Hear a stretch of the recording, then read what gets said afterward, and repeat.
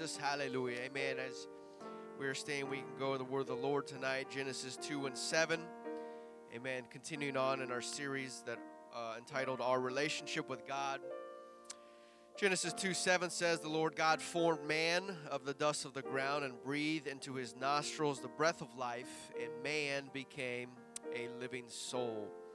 Amen. So we're continuing on that. You may be seated tonight.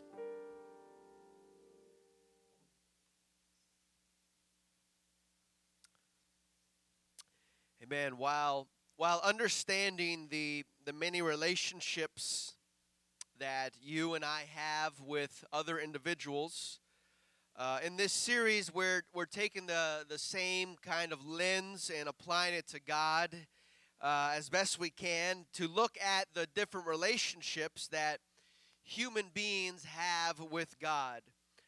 We broke it down to friend of God and enemy of God. And we've declared that the underlying characteristic of an enemy of God is pride at work. And especially since Scripture states that God resisteth the proud. And so we obviously are aware of that. And we need, as you and I, as the friend of God, we still have to be watchful for pride in our lives. Because while we are spiritually born again, we still have this earthen vessel, that this flesh and this carnal nature that manufactures pride. The natural man's inclination is to resist God. And so last week we identified one key element that keeps a friend of God, and that was communication and or prayer.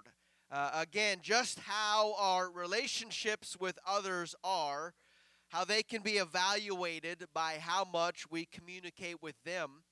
Our relationship with God is also evaluated by our communication with Him, and how we communicate is through prayer.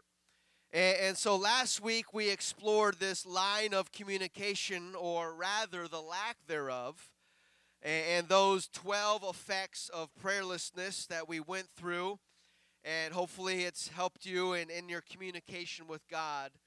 And once we have been informed, once our eyes have seen it, and we can no longer plead ignorance and say, well, I didn't know that not praying could have all these effects on me. Now we are on the line, and now we are responsible to be watchful and more prayerful and on guard against the effects of prayerlessness, because we've been exposed and educated in them. But tonight we are moving away from the enemy of God. That didn't take much to talk about how God communicates or responds to them.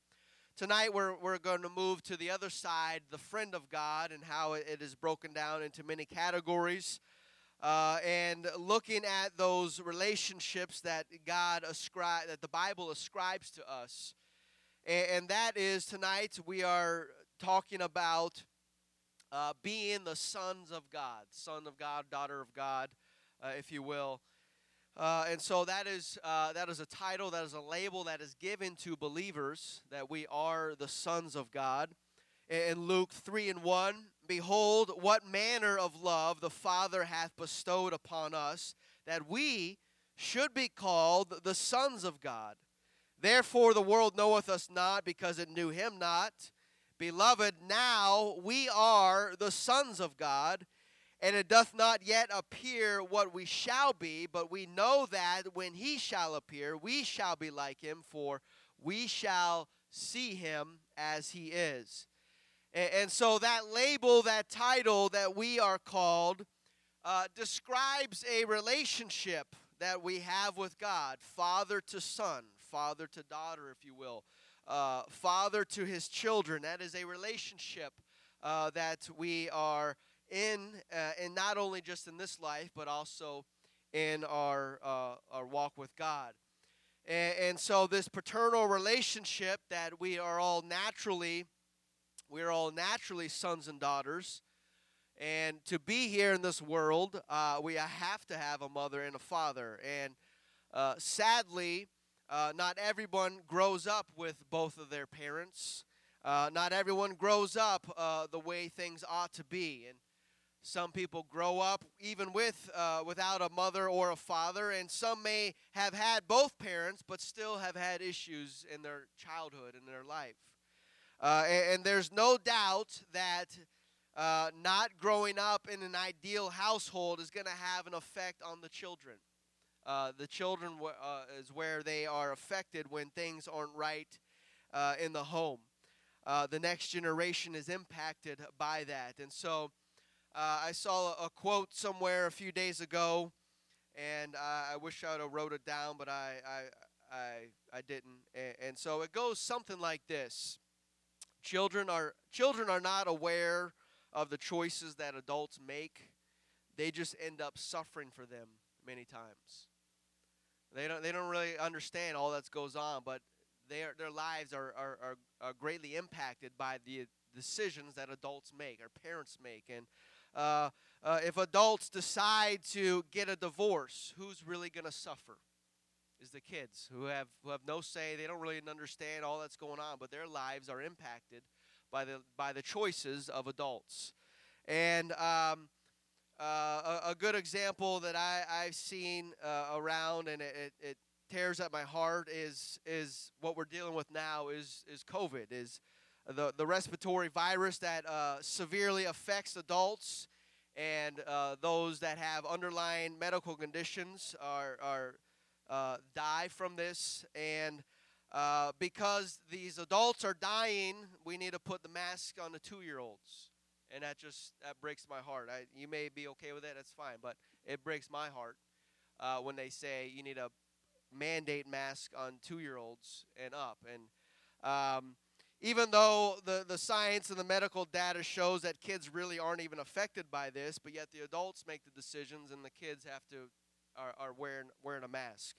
And these poor kids, we as adults can't stand the mask over our face. Can you imagine these poor kids? And they don't know any better, do they? They're just doing what they're told. And I have issues hearing what an adult is saying when they're wearing a mask. I try to look at their lips, but to better understand the words that they're saying, but I still I can't get it. But can you imagine being a kid with one of those on your face and trying to learn to read and to spell and to play on the playground while you're sucking air, all the air that you can get through that poor mask, breathing all that damp bacteria that collects on it all day? These poor kids. And I even saw kids at a school who had sinks outside for the kids that had to wash their hands with soap and water as they go in before entering. And every day they had to do this. And you know what? There was no paper towels for them. No paper towels for these poor kids. Nothing was provided. You know what they had to do? They had to dry their hands off on their clothing. Would you and I put up with that? We wouldn't put up with that. But yet these kids, they don't know any better. They're forced to dry their hands on their clothing. Poor kids, even if it's 45 degrees outside, you need to wash your hands. We're not going to provide any cloth for you to wipe them off. Poor kids. And so I gotta get off the COVID thing because it gets me fired up about what it's being used for. Obviously, it is a virus, but I just feel like it's being used for so much more. And obviously, you can see the things happening. So get ready to show your national vaccine passport before you travel, or even to keep your job, or to have insurance benefits, whatever. We don't know how far it's going to go. But to be a part of this new society that they're making, as we talked about even last year, about the Great Reset that happened in January, and this is all a part of it. To be a part of the new society, you must do everything that the government says. Well, if not, then good luck surviving. But did you know that if you go on the CDC website and you can read their plan about internment camps. Anyone that they deem as high risk, they can ship you off to one of these camps. They call it a safe zone or a green zone for your health and safety, of course, and to protect society keep you away from your friends and family.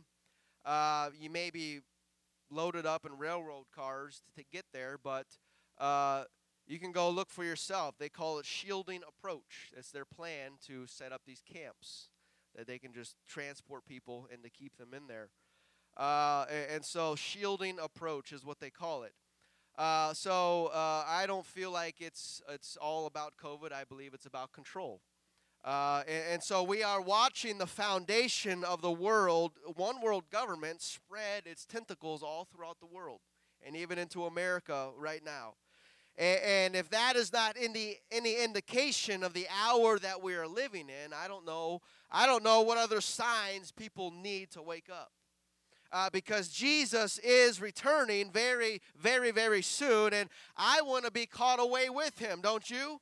We don't need to fret or fear about this world because we have Jesus on our side, and we are the children of God, and he is our Father. And like any good father, he's going to take care of his children. Amen?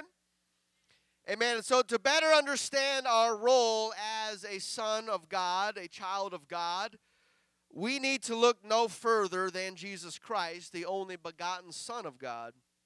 And so begotten, that really just means that Jesus is the only physical manifestation that humans have ever walked with and talked with, that is God himself. And so Jesus is the only human body that God made for himself. That's the only begotten Son. That's what it means. And he had to do that to be a legitimate sacrifice for humanity. God had to have a legitimate human body made of the same flesh and blood that we have in order to be a genuine sacrifice. He can't show up with some kind of Superman skin or costume and say, I'm here to die for you guys, because it's not fair. It doesn't work like that. If he was a true sacrifice, he had to have the same flesh and blood that we have. And so if God was going to do that, he needed to make himself a body, and that's where Jesus comes in. And so that comes by being born of a woman. And so when a mother gives birth to a boy, he is called a son. And so who is this son's father? Well, it's God. Okay, so he's the Son of God. It doesn't mean he's number two. That means he's God, wrapped in a human body. And so the Bible says that Mary was conceived by the Holy Ghost. And so the Spirit of God is what makes the Son. And so that doesn't make Jesus number two. That just makes his human body is being filled with the Holy Ghost, with the Spirit of God. And so his body doesn't make him a separate being in the Godhead, because his body is killed. It is the Spirit of the living God that gives him life and empowers him and empowers a human being to be called the Son of God. 1 Timothy 3:16, without controversy, great is the mystery of godliness. God was manifested in the flesh, justified in the spirit, seen of angels, preached unto the Gentiles, believed on in the world, and received up into glory. And so that's when God came and lived among us for those short 33 years through the body of Jesus Christ. And so if the Spirit of God inhabited this body of Jesus, what happens when somebody else, someone whose name is not Jesus, but let's say their name is Phil, for example. What happens when Phil is filled with the Holy Ghost? Romans 8:15, for we have not received the spirit of bondage again to fear, but we have received the spirit of adoption, whereby we cry, Abba, Father. The Spirit itself beareth witness with our spirit that we are the children of God. And so once somebody receives the Holy Ghost, evidenced by speaking in other tongues, as the Bible declares, once that happens, the Spirit of God declares that we are a son of God, that we are a daughter of the Most High God, and our bodies are just a fleshly tabernacle, a fleshly veil that houses the Spirit of God. Jesus' body was just a fleshly tabernacle too, just like our body is. And so some people might think that the Holy Ghost that Jesus had is different than the Holy Ghost that you and I have, because it's God, right? That we've got a toned-down version, that Jesus got a computer-chipped, twin-turbo, bored-out V12 with 1,000 horsepower. That's the Holy Ghost he got. And we're over here redlining some four-cylinder with a loud muffler. I mean, some people may think that what Jesus has is the spirit he had is different than the spirit that we have. But it's simply untrue, and it's not biblical. The Bible says that we have the same spirit that Christ had. We have the same Holy Ghost that Jesus had. Romans 8 and 9, but you are not in the flesh, but in the Spirit. And if so, be that the Spirit of God dwell in you. Now, if any man have not the Spirit of Christ, he is none of his. Here we go in just one verse. You got the Spirit of God and you got the Spirit of Christ. And so how many spirits are there? There can only be one Spirit because there's only one God. And so if the Spirit of God is also the Spirit of Christ, that means Christ is God. And so the Spirit of God, the Spirit of Christ is none of his. And if Christ be in you, the body is dead because of sin, but the Spirit is life because of righteousness. If the Spirit of him that raised up Jesus from the dead dwell in you, it doesn't talk about any kind of different spirit. The same Spirit that dwelt in Jesus dwells in us, and he that raised Christ from the dead shall also quicken our mortal bodies by his Spirit that dwells in us. And so we have the Spirit of Christ. We have been given power from another world to live in this world and to be a witness in this world and to thrive and to be victorious in this world. We have not been given the spirit of fear, but of power, of love, and of a sound mind. Because we are the children of God. We are a mighty people. We are a blessed people. And our Father will never leave us or forsake us because we have his Spirit. And so a pregnant mother carries around her baby for 9 long months. And when it comes time for the baby to be birthed, how does the mother know that the baby has been born and is alive and well? Yeah, of course she's waiting for the doctor to place it in her arms, and then she knows. But a mother knows that her baby is alive even before it is brought to her. How does she know that? Because she hears it cry.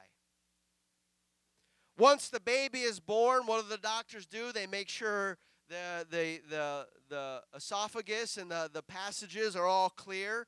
And then guess what? The baby starts crying, takes a breath of air, and the air of this world fills its lungs, and then it breathes, and then it cries out, and it starts crying. And so that is how everyone in the room knows that the baby has arrived, because of the cry.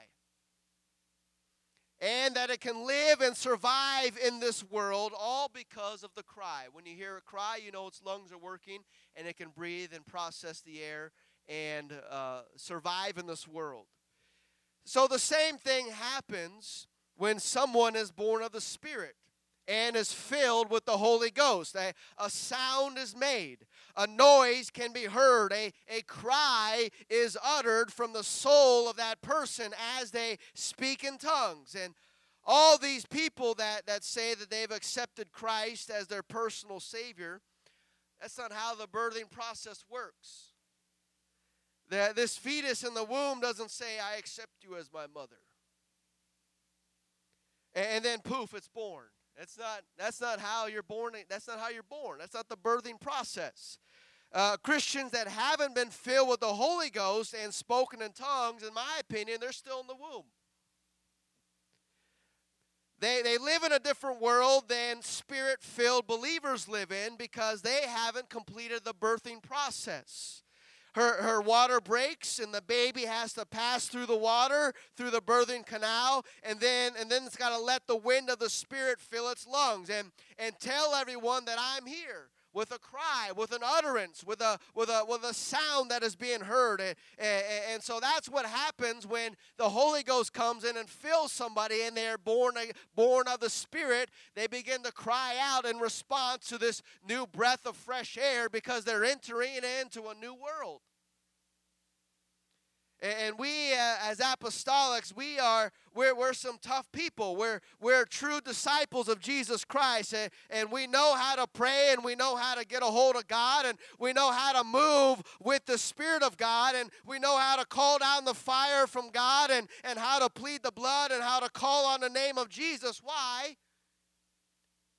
Because we are alive, and we have been born into a spiritual world, into the kingdom of God. We know how to engage in spiritual warfare, and we know how to walk and fight in the Spirit. Why? Because we are the children of God, and we have received His Spirit, and we have born of the Spirit because we heard the sound.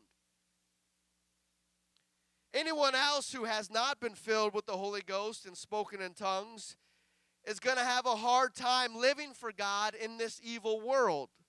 Why? Because they're still a fetus. They haven't been born.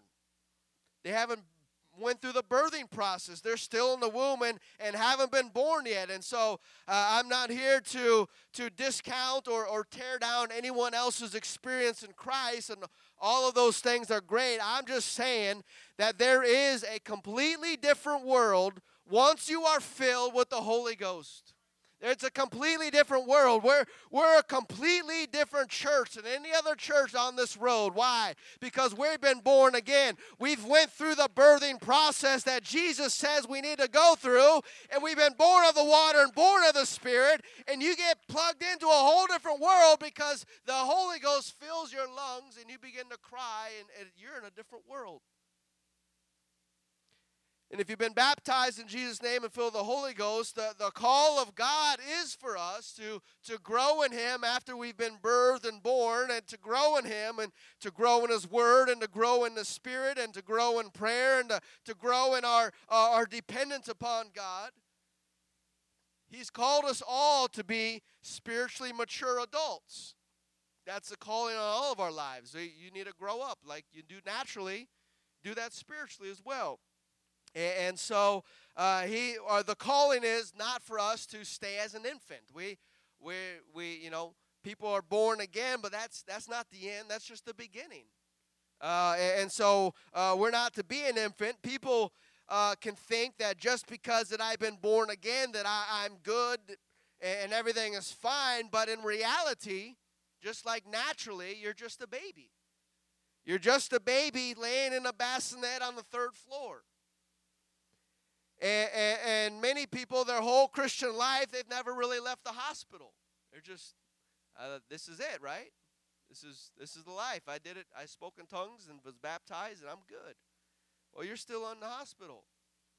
Paul talks to the Corinthians and says, "Man, I wanted to feed you guys and give you guys some good stuff, but you couldn't handle it. I wanted to give you some meat, but you couldn't handle that, and I still have to give you milk of the Word of God." And so what happens is the babies, they don't pray on their own, they don't grow in the Word, and they don't develop the muscles to walk as a mature adult, and so they'll come to church, and they need the preacher to feed them, and to hold them and to cradle them and to pray over them because they haven't figured out how to do that on their own yet. And so what happens is they haven't done that throughout the week, and so they're still can't survive on their own because they haven't developed the muscles to do all that, spiritual muscles. And so if we all come here and all we come to do is to get fed, then what does that make us? We should be feeding ourselves. We should be learning to feed ourselves, and through reading the Word of God, ingesting the Word of God, and praying and devoting to time with God all throughout the week, and saying, "Man, I've got to share this with somebody else. I've eaten so much all week long, it's just coming out of me, and I got to pour it into somebody else's life and to be a blessing to somebody else. And I got to pray for somebody else because, man, even though it's a great message and a great word from the preacher, we need to hear that, but I'm healthy enough on my own that I can take care of myself as well. And but I want to come and be a blessing to somebody else too. So the sign of maturity is when you can take care of yourself and you're able to take care of others. If you can't take care of yourself, I don't want you helping me. You know? If you can't do it yourself, then how can you help me? And so I encourage you on Sunday, look for somebody to minister to, somebody to pray for, somebody to speak to and make them feel welcome. And because if we're spiritual adults and we can handle ourselves, we need to make sure we take care of those less fortunate, the weak ones, or babies, or newcomers, or we have many guests that come through these doors, but how many of us greet them? How many of us greet them and make them feel wonderful and at home here, or how many of us treat them like they have COVID? I see a new face. I sure hope somebody goes and talks to them. I'm guilty of this myself, but we can get so busy talking to each other that we don't even talk to the new people or the guests that are coming to say, hey, maybe this is the place. I felt led. They obviously felt led by the Spirit to be here. That's what the Bible says. And so if God draws them here, then it's on us to respond to them. And how do we respond to them? And so if we want to grow as a church, the most important people on Sundays are going to have to be the new people, right? If we want to grow as a church, we got to make every single person say, hey, I want to come back to that church. That place was so great. Those people were so friendly. They were so wonderful. The guests and the spiritual babies are the most important people if we're going to grow as a church. And if we are spiritual adults, then we just wouldn't leave them all by themselves, would we? So it all begins with a cry. I know it's in tongues, and I know we don't know what we are saying, but God knows what we are saying. Galatians 4:6, and because you are sons, God hath sent forth his Spirit of his Son into your hearts, crying, Abba, Father. And so what is it that we are saying? At least initially, I would say that we are crying, Father, Father, Father. Just like a baby in the hospital is crying. It's crying for his parents. It's crying for his father. It's crying for his mother. When we initially receive the Holy Ghost, I believe that's what we're saying. Abba, Father. We're crying for our Father because we're new into this and new birth into this new world that we don't know anything. A new relationship has been formed. A father has a new child. And what will that father do for his newborn child? A father's going to do anything and everything in his power. He's going to do anything he can to protect them, to feed them, to nurture them, to watch over them. And so anything that we as parents do for our newborns, do you think that we are a better parent than our Heavenly Father is? And so whatever we would do for our own kids, know that God would do that and so much more. And so that's why we don't need to fret or fear about what happens, because we protect our kids. So we're God's kids, and so we have to understand that God is going to protect us. We're His children. We cry out, Abba, Father. How can He ignore that cry? And so this can sometimes be an issue with some because of their upbringing, because of their natural father. Maybe he wasn't around or wasn't a good father. Their relationship with their natural father has been damaged somehow, and it can become an issue when you come in here and say, now he's your heavenly father. When your earthly father wasn't really good in your life, and now you come in here and say this is your heavenly father. And so if they're not trained and if they don't understand that our natural fathers are not perfect, but our Heavenly Father is perfect. And that He is everything that our earthly father was not, and so much more. That If you've had a bad experience with your natural father, know that your heavenly Father is never going to do anything bad that's going to harm you, or He's always going to be there for us. And so we have to make this connection, if need be, that our heavenly Father is so much greater than our natural fathers, because He's perfect. Amen. Musicians, if you would come. And so, since we are the children of God, the sons of God, this relationship that we're in with our Heavenly Father, He as our Father and we are His children, continuing to look at Jesus, since He was our example. When Jesus prayed, how did He pray? If that's the main thing, tying into back to last week about the main thing that keeps us the friend of God and connected with Jesus, with God, is our communication and prayer. That's the main thing. When Jesus prayed, how did He pray? And we know that the Bible says that when He prayed, He went apart. He left His disciples and He went to be alone and prayed all by Himself. And He said in Matthew 6:6, "But thou, when thou prayest, enter into thy closet, and when thou hast shut thy door, pray to thy Father which is in secret, and thy Father which seeth in secret shall reward thee openly." And so Jesus says, to connect with your Father, you go in secret and you pray to Him in secret and communicate to your Father, just you and Him, you and your Father praying. We see examples, Mark 14:36, and He said, "Abba, Father." Look, Jesus saying that. Don't we say that when we receive the Holy Ghost? Abba, Father. Here Jesus is saying, Abba, Father. Why? We have the same Spirit. We say the same thing. Abba, Father, all things are possible unto thee. Take away this cup from me. Nevertheless, not what I will, but what thou wilt. This is when He was in the garden. Here He is. He's crying, Abba, Father. John 17:1, these words spake Jesus, and lifted up His eyes to heaven, and said, Father, the hour come, glorify thy Son, that thou, Son, may glorify thee. And so we see a relationship here that is father and son. A child is talking to his father. He's communicating with his dad in prayer. And how are we to pray? We have the same Spirit of Jesus, and so we enter into our prayer closet and we pray to our Father. Abba, Father, thank you for your grace and your mercy. Thank you for all that you've done, and I need your strength today. I need you to help me and get through all these things. Why? We're talking to our Father. As Jesus paved the way and showed us how to do that, we too are praying to our Father, our Heavenly Father, because we are His child.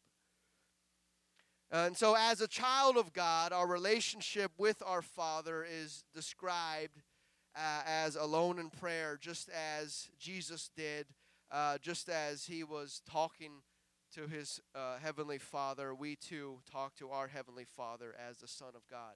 As a newborn babe, with our first cry of Abba, Father, all the way to our death on the cross, Jesus cries out again, Father, forgive them. Praying again.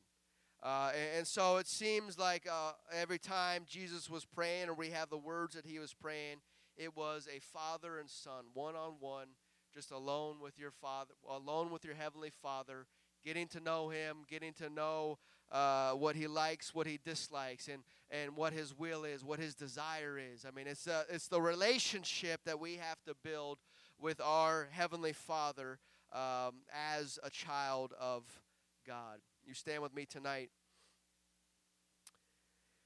It seems that by Jesus' example, that communication between God and man was through the relationship of father and son. After God made Adam, He didn't say, good luck, Adam. What did He do? He came down and He talked with him every day. Talked with His son. As a son and father, just talk and communicate. The same thing is this relationship that you and I have with our Heavenly Father. and just talking with our Heavenly Father, trying to understand what He wants so that we can be about our Father's business. That's what we're called to do, right? Be about our Father's business. Well, how are we going to know His business unless we talk with Him? Amen. And so this relationship between father and son, and father and daughter. Galatians 4:7 says, "Wherefore thou art no more a servant, but a son. And if a son, then an heir of God through Christ." And so if we are a son of God, then the Bible says that we are also, because of that we are also an heir. And so whatever our Father has is going to pass down to His children, right? That's how things work, right? My kid's probably not going to have much to get. Especially keep having girls. I'm already broke.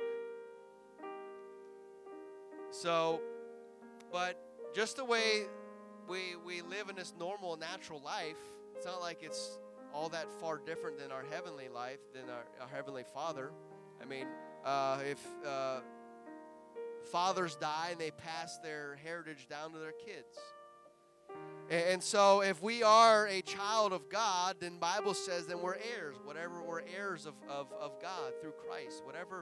Whatever our Heavenly Father has, guess what? We're heirs to that. Because we've been adopted by the spirit of adoption. And Romans 8:17, and if children, then heirs.